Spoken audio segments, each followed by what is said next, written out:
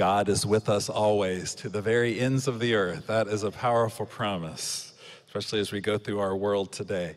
Welcome to Collegedale Community Church. We are so glad that you are here with us. I won't take the time, but there's lots of good announcements in the bulletin, so make sure you grab one of those. I will mention two things. If you're visiting with us, feel free to stay by for the potluck today, or if you brought food for that. And also next Sabbath is our 20th anniversary, so be sure to be here for that in the morning. And then there'll be a concert in the evening as well, so you'll want to put that on your schedule now. In the pew rack in front of you, there's a Connect card. You can pull that out, fill it out. If you have any questions, prayer requests, we pray for those each week. If you are visiting for the first time, bring one of those by the information desk, and we have a free gift for you.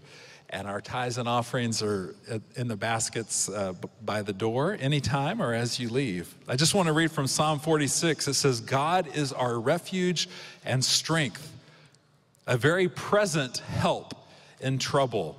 Therefore, we will not fear, even though the earth be moved and though the mountains be carried into the midst of the sea. It says, the Lord of hosts is with us. The God of Jacob is our refuge. And then verse 10 says, be still and know that I am God. I will be exalted among the nations. Let's take a moment and be still. And if you're able, please kneel with me in prayer at this time.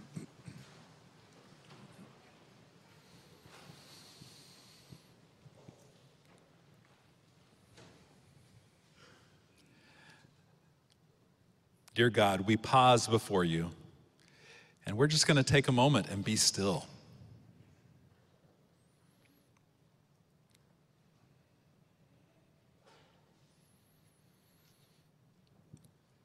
God, thank you for being present with us. Thank you for being a refuge of hope. As we go through a week, we recognize there is turmoil in the world around us. And Lord, sometimes some of us may be going through turmoil even as we speak, through just different challenges in life. And Lord, I've heard prayer requests today from those who have loved ones who are sick and suffering. And we know that there's a COVID that is raging through our community. And Lord, we just want to pray for healing in those circumstances. Pray for wisdom. Pray for peace and love. And Lord, I've heard stories of miracles that have taken place, of healings that took place just this week. We thank you for being active in our lives. And Lord, as we continue in this worship service today, be with us. Draw our hearts to you through the music, through the words that we sing, through the message that Pastor Jerry preaches. May we know you better. In your name we pray. Amen. I want to invite up Pastor Nate. And he's got a special guest, well, not a guest anymore, but someone to introduce us to. I appreciate that. I'm here today to introduce you, if you haven't met already, Calum Pitts. We're here today because Calum made the decision some time ago, really a few years ago, that you wanted to be baptized. And it's been this journey that you've been on. We've done lots of studies together. You've studied with some other people as well, have been working towards this goal, and just last Sabbath, have the good news to share that Calum was baptized. If you guys want to give him a round of applause, really neat thing.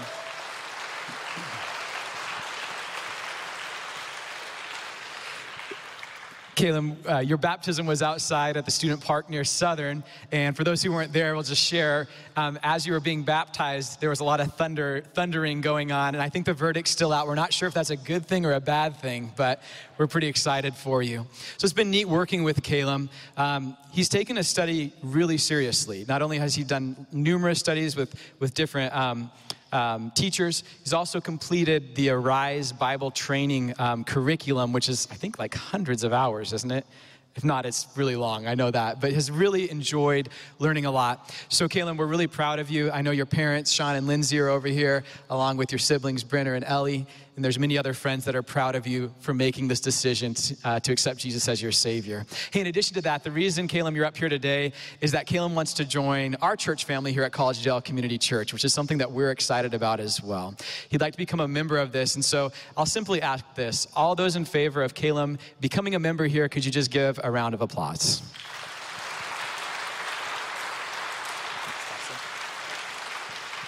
And I'll just have a quick word of prayer here, asking God's blessing on you, Caleb. Our most gracious Heavenly Father, once again, we just want to ask that you would pour out your Holy Spirit on Caleb, Lord. He's given his heart to you, his life to you. Lord, I know he has so many talents, and we want to ask, Lord, that as your Spirit floods his heart, that he's able to impact this world in just the ways that you've designed for him, Lord. But most of all, what we pray, Lord, is that he can live in the awareness of your love, acceptance, and delight in him. So we ask a special blessing on him. In your name, Jesus, amen. Thanks, Caleb.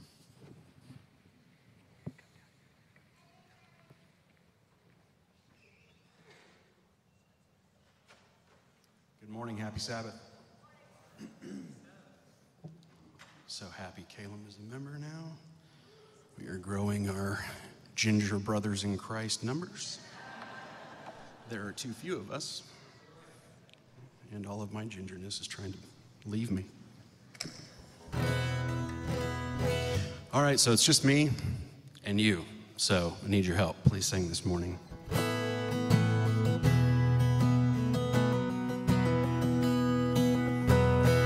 Bless the Lord, oh my soul,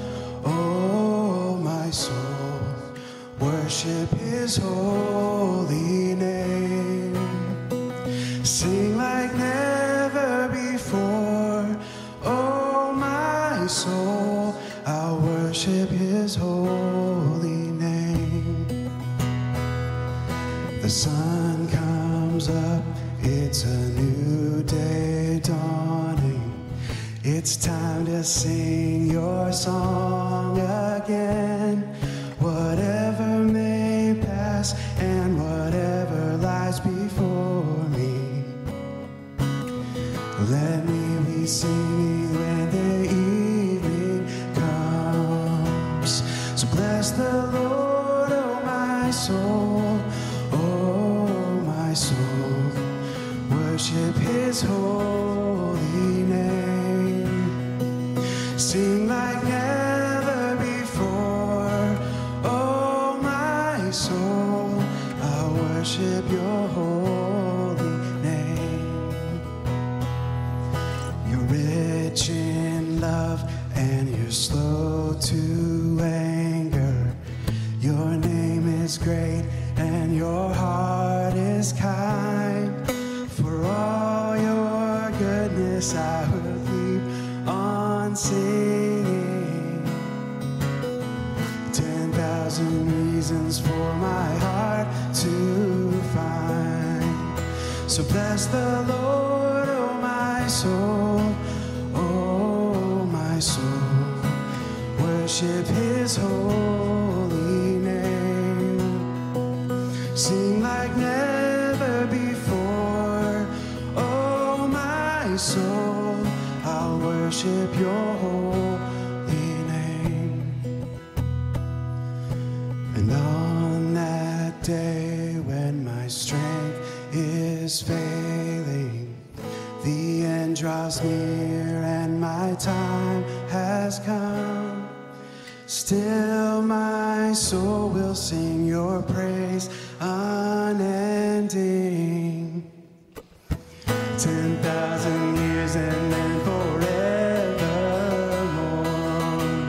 So bless the Lord, oh my soul, worship his holy name. Sing like never before, oh my soul, I'll worship your holy name. I'll worship your holy name. I'll worship your holy name. Amen. Thank you for singing.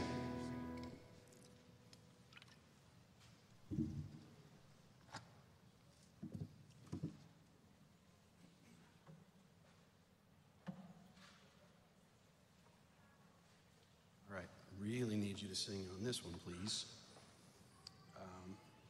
I'm hoping that we don't ever get back to a point where we have to ask the congregation to not sing anymore.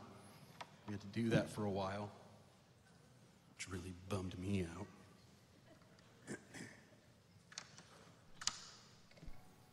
But since we can for now, let's go ahead and take advantage of that. I love you, Lord, and I lift my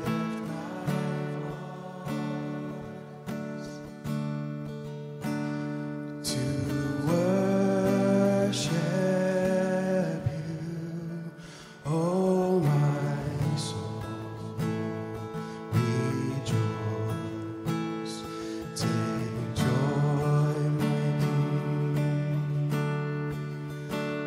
oh my soul, rejoice, take joy, my King, in what you hear. Let it be a sweet, sweet sound in your ear. Let's do that one more time. I love you, Lord, and I lift my voice to worship you, oh my soul, rejoice. Take joy, my King, in what you hear. Let it be a sweet, sweet sound in your ear. Let it be a sweet, sweet sound in your ear. Thank you very much. Happy Sabbath.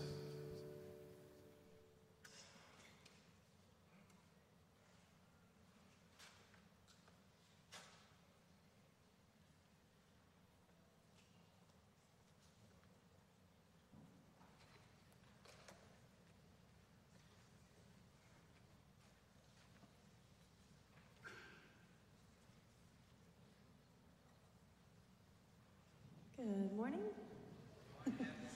It's really fun to do this song for a couple of reasons.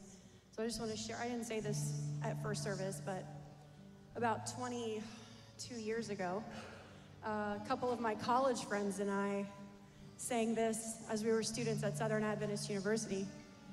And so it was really great to be able to teach this song to my daughter. And it's a song that speaks to my heart. There are many places in the Bible where it mentions the refiner's fire, and God is the refiner. He, if we give our hearts over to Him, He promises to make us more loving. So that is my prayer today, that we will hand it over to the master worker, the refiner of our hearts.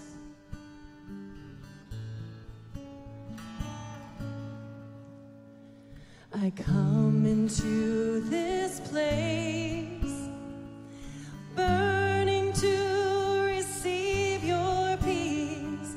I come with my own chains from wars I fought for my own selfish gain. You're my God and my Father. I've accepted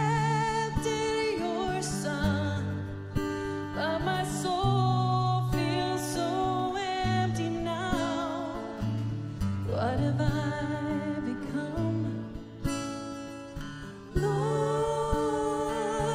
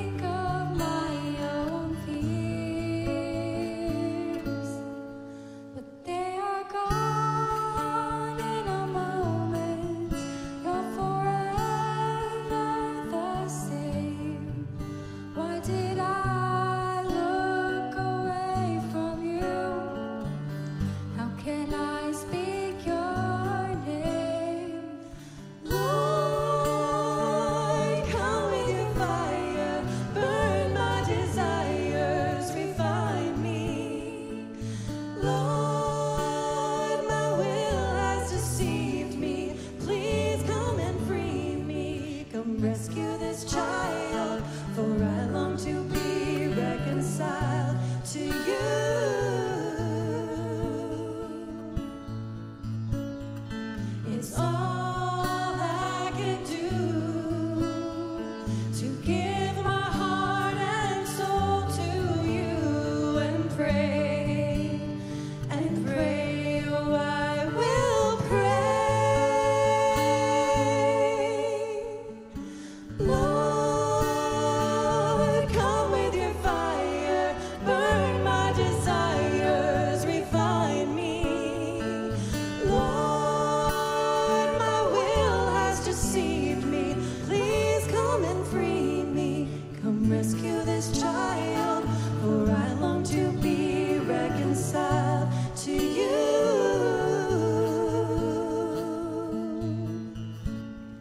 Refine me, refine me.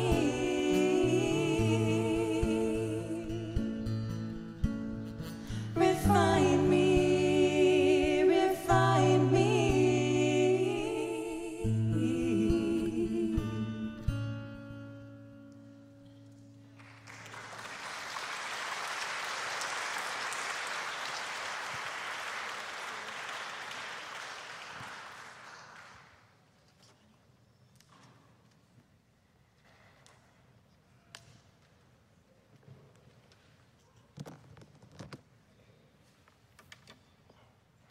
Thank you for that beautiful music. Really appreciated that. It seems my mic is a little too lively right now, Michael. Sorry. I may want to be excited about this sermon at some point, and I don't want to hurt people's ears. Welcome today. It's nice to see you here, and we recognize that your presence is a blessing. As our world careens on in its craziness, we ought not to take these things for granted. The chance to get together, worship God, support and encourage each other on our journey is extremely important, especially as the day approaches. And that day, I believe, is approaching. Let's pray. Father in heaven, we're about to open your word. We believe your word is holy. We are not. We know that you must be the one to teach us, or we're not going to get anything out of this, so we're asking for that. We humble ourselves before you, Lord. We lay our opinions at your feet, and we ask that you will direct our thoughts, that you will give us the proper impression of your word, and that you will apply this to our lives in a way that will be life-changing for each one of us. We pray for miracles to take place. We pray that people will be changed for eternity because of what you do today. We ask and we pray this in Jesus' name. Amen. My son Joshua got a phone call. It was a woman that he knew. And this lady described that she had chickens. But one of the chickens was very, very ill or injured. The head of the chicken would hardly raise. It would not move. It barely had a heartbeat. And this chicken was a number of chickens that were pets of the family. And so this woman asked Joshua if he would be willing to mercifully put the chicken down for the family. Joshua said he would, and so this lady drove over to Joshua's place. Now, before she got there, he took his excavator. He was trying to think of the most dignified way to do this because the chicken was a family pet.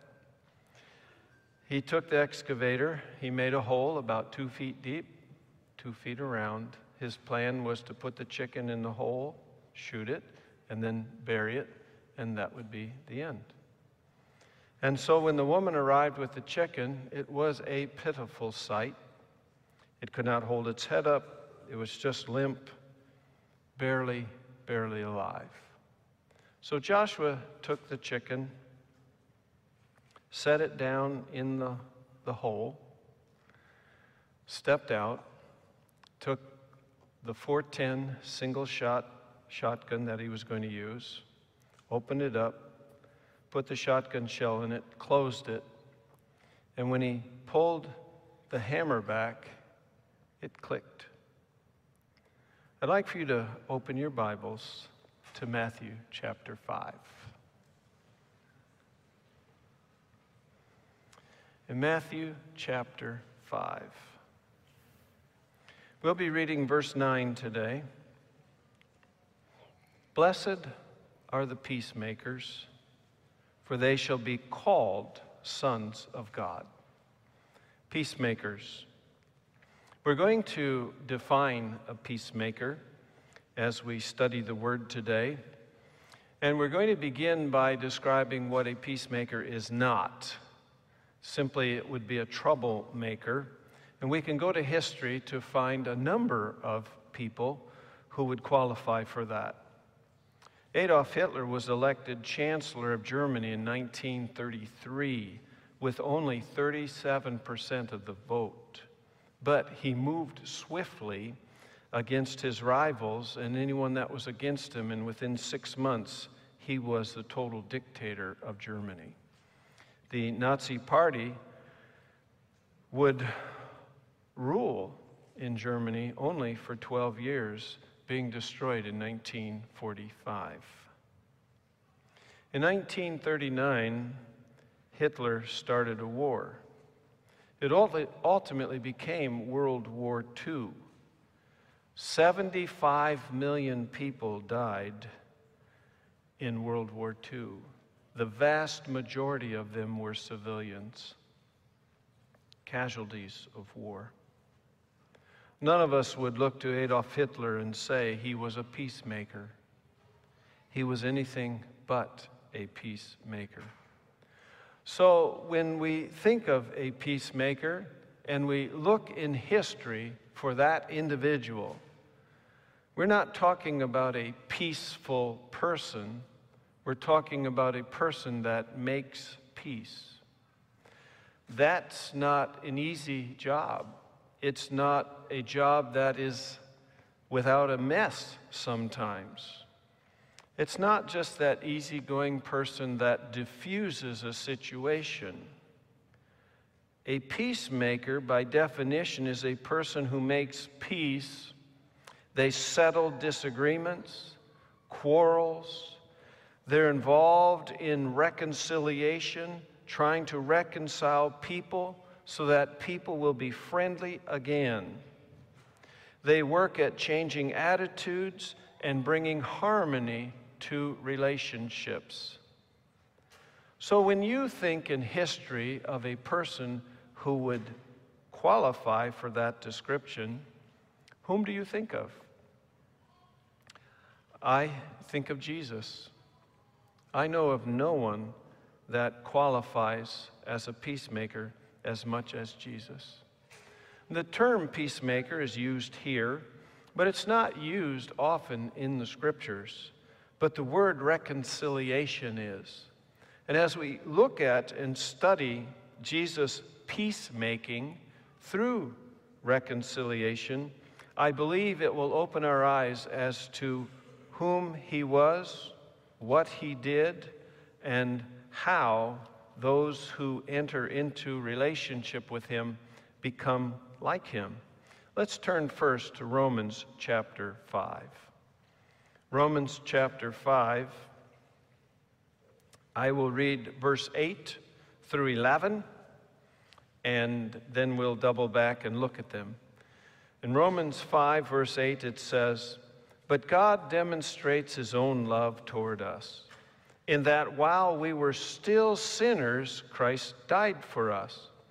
Much more than having now been justified by his blood, we shall be saved from wrath through him. For if when we were enemies, we were reconciled to God through the death of his Son, much more, having been reconciled, we shall be saved by his life. And not only that, but we also rejoice in God through our Lord Jesus Christ, through whom we have now received the reconciliation. Well, let's look at verse 8. It says, "But God demonstrates his own love toward us, in that while we were still sinners, Christ died for us." Earlier in the chapter, the Apostle Paul says, "We were without strength, but in due time Christ died for us." So we were without strength, and he died for us.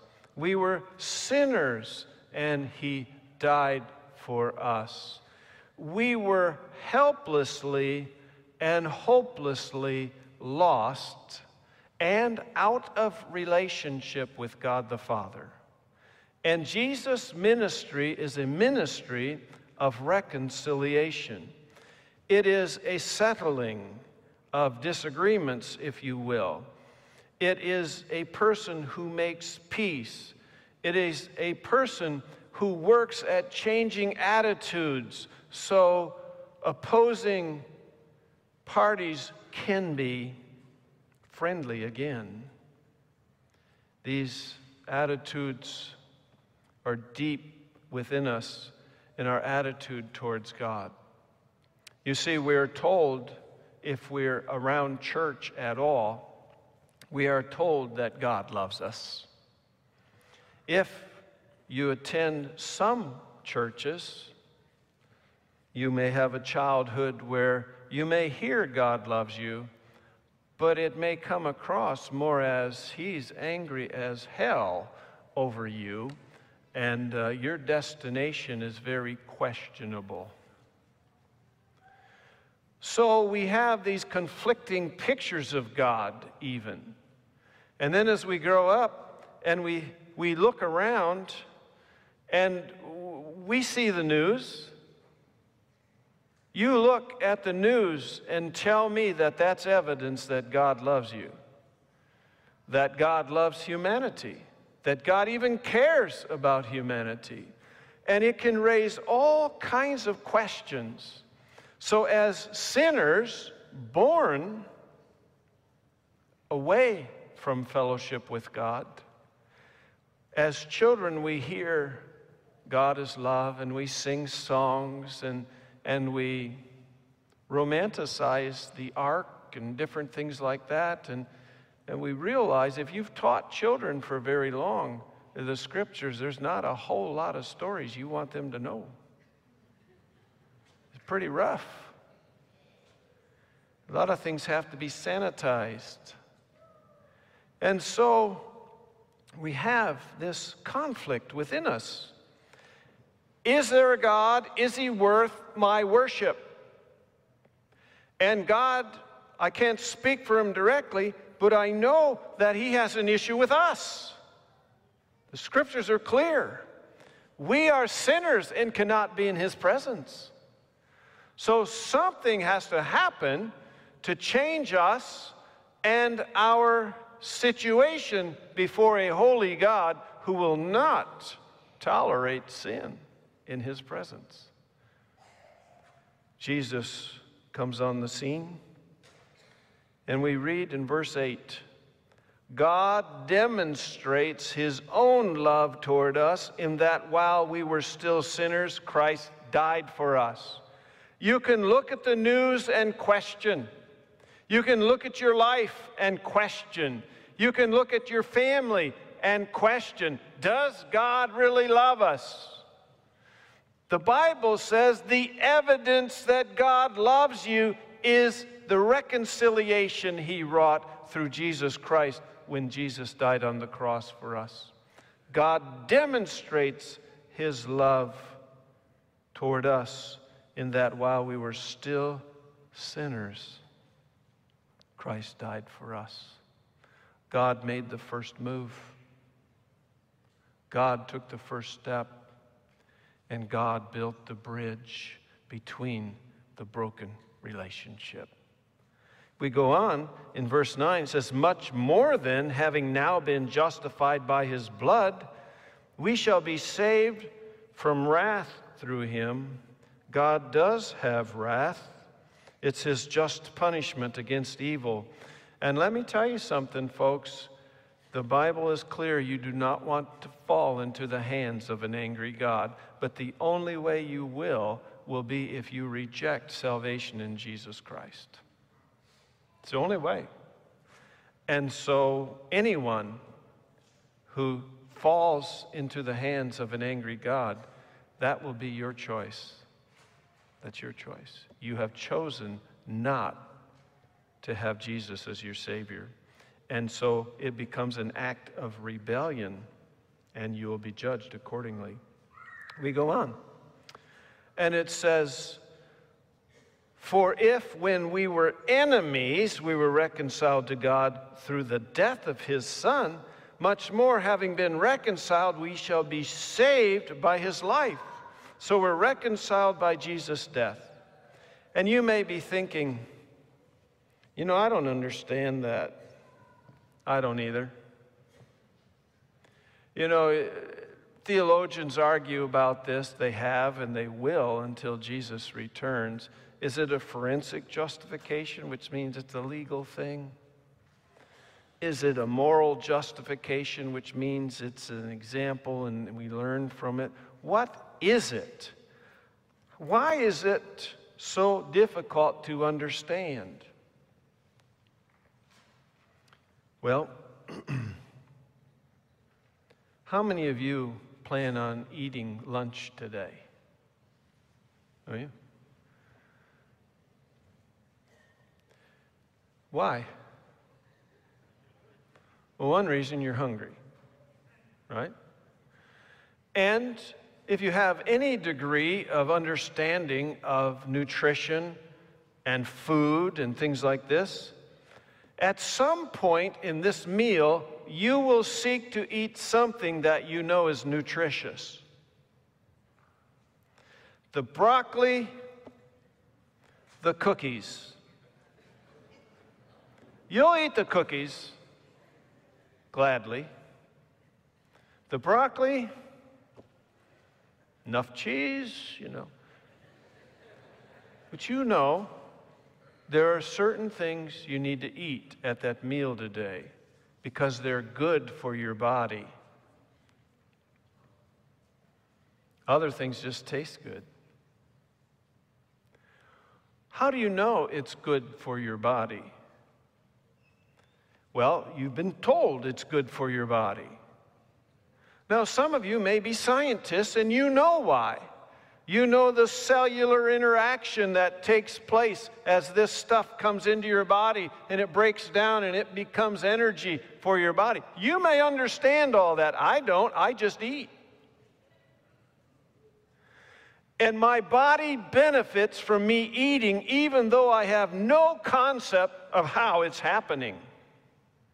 I believe, as C.S. Lewis says in his book, Mere Christianity, you don't have to understand the atonement in order to benefit from it. So don't worry about understanding it. Just believe it. God says it's adequate. Believe him. Take him at his word. And so here we're told, reconciled by the death of his Son, but much more, having been reconciled, we shall be saved by his life. Now that phrase literally could be translated in his life. It is describing a personal union with Jesus, a relationship, a growing relationship. Now, how many of you are married? Let me see your hands. Don't answer this question. How many of you are happily married? Keep this. We assume everybody.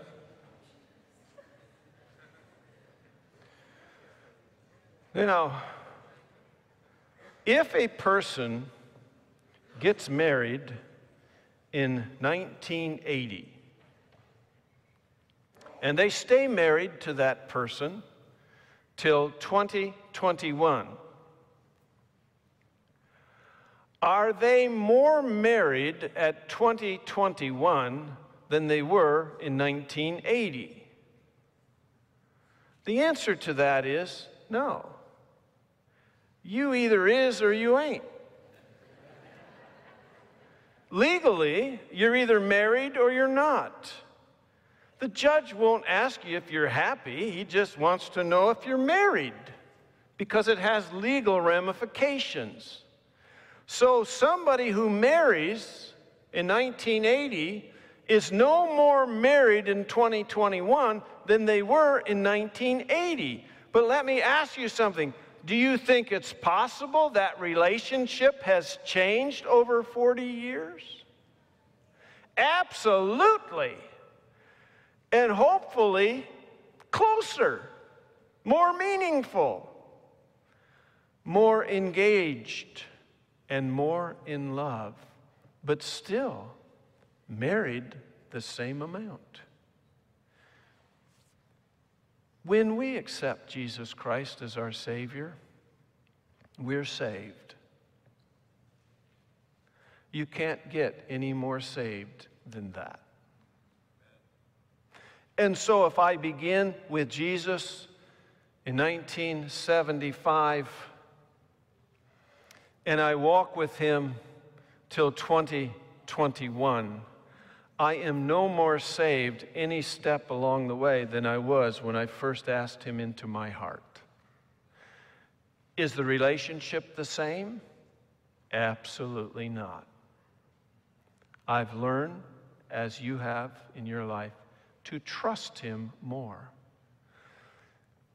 The reason I'm bringing this up is in this ministry of reconciliation, where God demonstrates his love to us,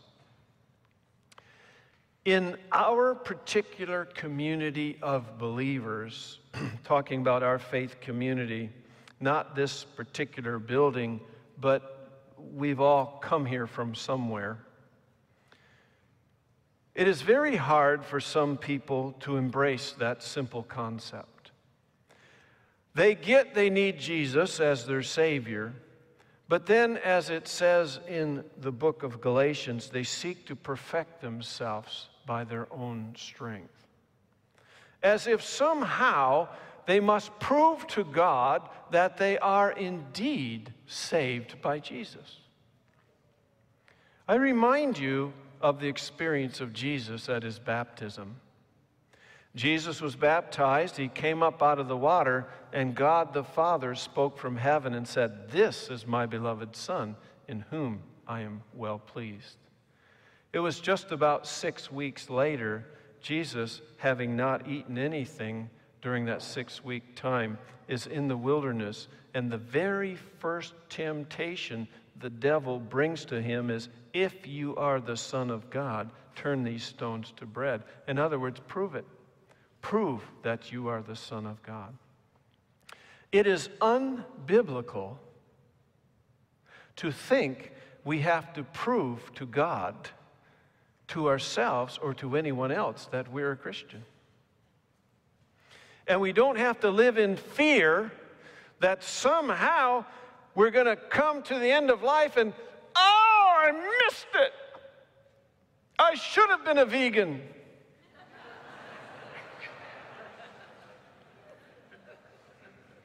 It doesn't work that way. You're either saved or you're not. And you can't get any more saved than when you first embraced Jesus as your Savior. You grow in your knowledge. You grow. You become victorious. And just as a healthy marriage is, that marriage will grow. And we go to verse 11. It says, "And not only that, but we also rejoice in God through our Lord Jesus Christ, through whom we have now received the reconciliation." Do you realize what that is saying? That is so counter to what many of us have been taught and experienced with God. Because of Jesus being our Savior, because of the reconciliation he gives us, we rejoice in God.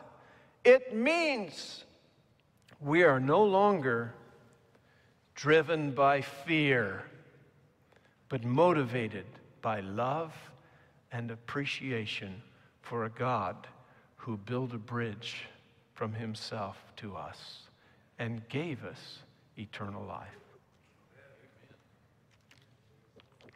Please turn to 2 Corinthians chapter 5.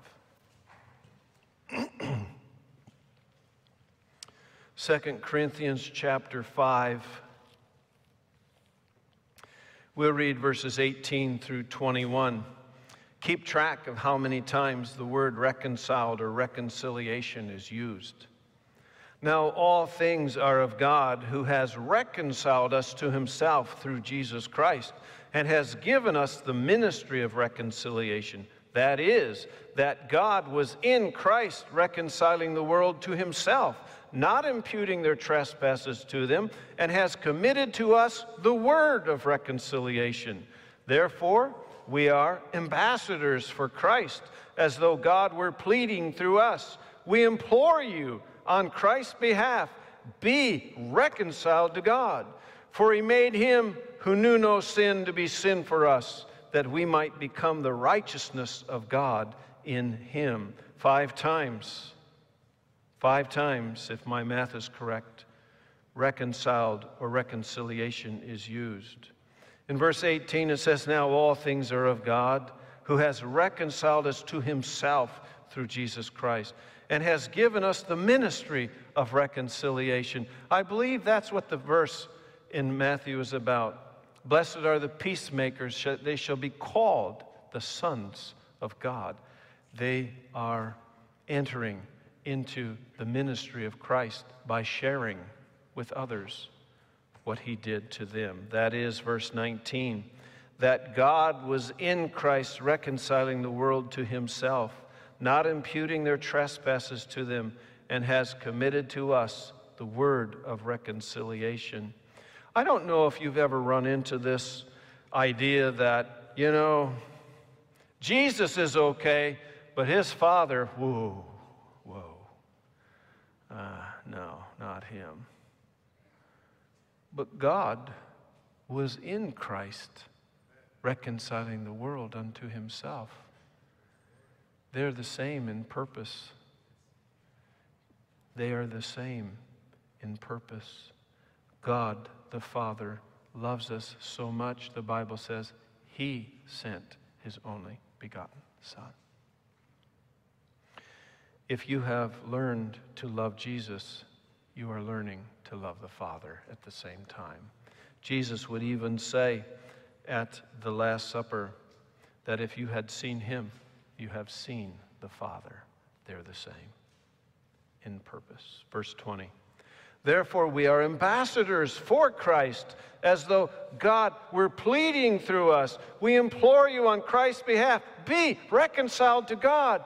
Brothers and sisters, this is the gospel in action. Jesus comes into your heart, and you're excited, you're thrilled about it, and you become an ambassador of his by sharing that gospel experience with someone else. But let's take this verse very carefully. We are ambassadors for Christ, as though God were pleading through us. We implore you on Christ's behalf, be reconciled to God. Brothers and sisters, I plead with you, be reconciled with God. This week, I had a gentleman ask me a question, penetrating question. He said, Jerry, do you think we're in the end? It's a great question. I mean, you look around, and this world's different from 2 years ago. And I said, it sure feels like it. It sure feels like it. And then I shared with him those statistics about Hitler in 12 years. Look at all that happened in just 12 years. You think things can happen rapidly? Yes, they can. Very rapidly. And my appeal to you is this, folks. There is a bus. It's right here. There's a bus. Its destination is heaven. And I have a ticket for you. His name is Jesus Christ. Take the ticket. Get on the bus and be reconciled with God. It's my appeal to you. If you refuse that ticket, it's on you, man. It's on you. You will answer for that rebellious act in the day of judgment. It goes on to say, in verse 21, for he made him who knew no sin to be sin for us, that we might become the righteousness of God in him. The most perfect, beautiful, powerful, wonderful trade ever in the history of God's universe. Jesus took our sins upon himself, and he gave us his righteousness. And as we accept Jesus as our Savior, God sees us as his Son, not as the sinner that we are. You don't need to worry about being saved when the Lord comes. You just need to worry about getting saved now and walking with the Lord. Let's go to Romans chapter 6, a very familiar verse. You will recognize it immediately. It says, for the wages of sin is death, but the gift of God is eternal life in Christ Jesus our Lord. We as sinners have a death sentence hanging over us. I'm not talking about losing your life and being buried here. I'm talking about an eternal destiny. You do not want that eternity. You want the gift of eternal life in Christ Jesus. All of us have this sentence of death upon us until we accept Jesus as our Savior. Then we have the gift of God, which is eternal life in Christ Jesus. Let's go to Hebrews chapter 2 as I continue this appeal, this hope in my heart that everyone here would take the ticket and get on the bus. Hebrews chapter 2 and verse 3, it says, how shall we escape if we neglect so great a salvation, which at the first began to be spoken by the Lord and was confirmed to us by those who heard him? How can we escape if we neglect so great a salvation? How can we say to the Lord, yeah, I didn't care about what you did at Calvary? How can you say that? How can we escape the death that is ours if we neglect so great a salvation?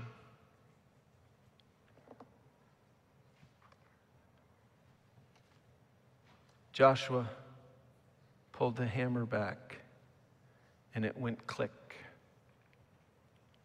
He was looking down at this lifeless form of a chicken. Its head was over, just barely breathing. The minute that shotgun clicked, the chicken raised its head, started looking around. Within a few minutes, it was walking around on the ground, pecking for food. My son often says profound things. He said, Dad, I've heard of things being scared to death, but I've never heard of anything being scared to life.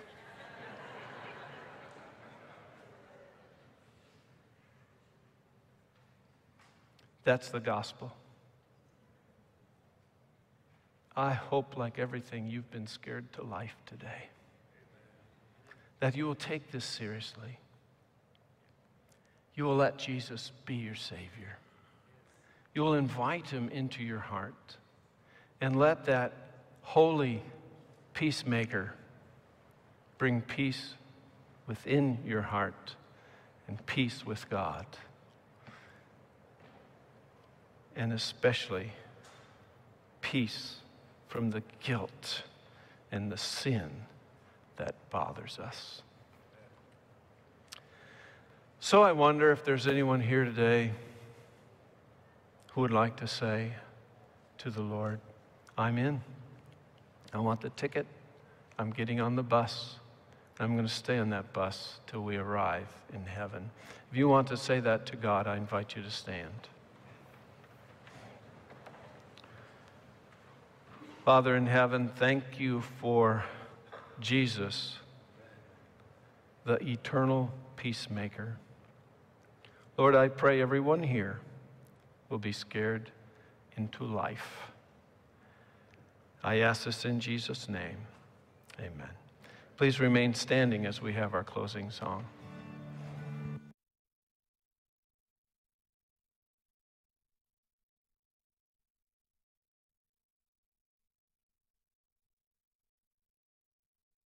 Sweet the sound that saved a wretch like me.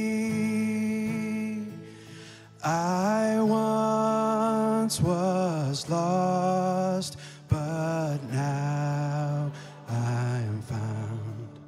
Was blind, but now I see.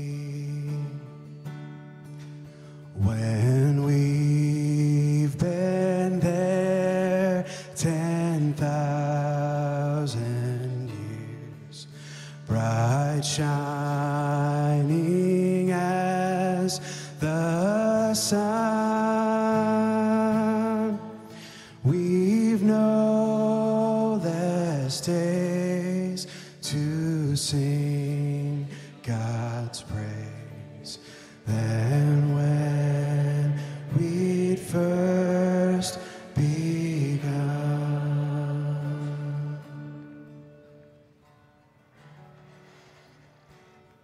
We believe that Jesus will soon return. May we all be found ready to meet him in peace when he appears. Father in heaven, I pray for these dear, dear people. I pray that you will continue watching over them and their families. And I pray that your presence would be so real to them that their faith in you would be great. I'm also asking that you will hear their prayers and answer those prayers according to your will. We are all praying that you will save our children, our family members, our loved ones, and our friends. Lord, we thank you and we pray to you in Jesus' name. Amen. Well, I hope you have a wonderful day. I hope you have a wonderful week. God bless and go in peace.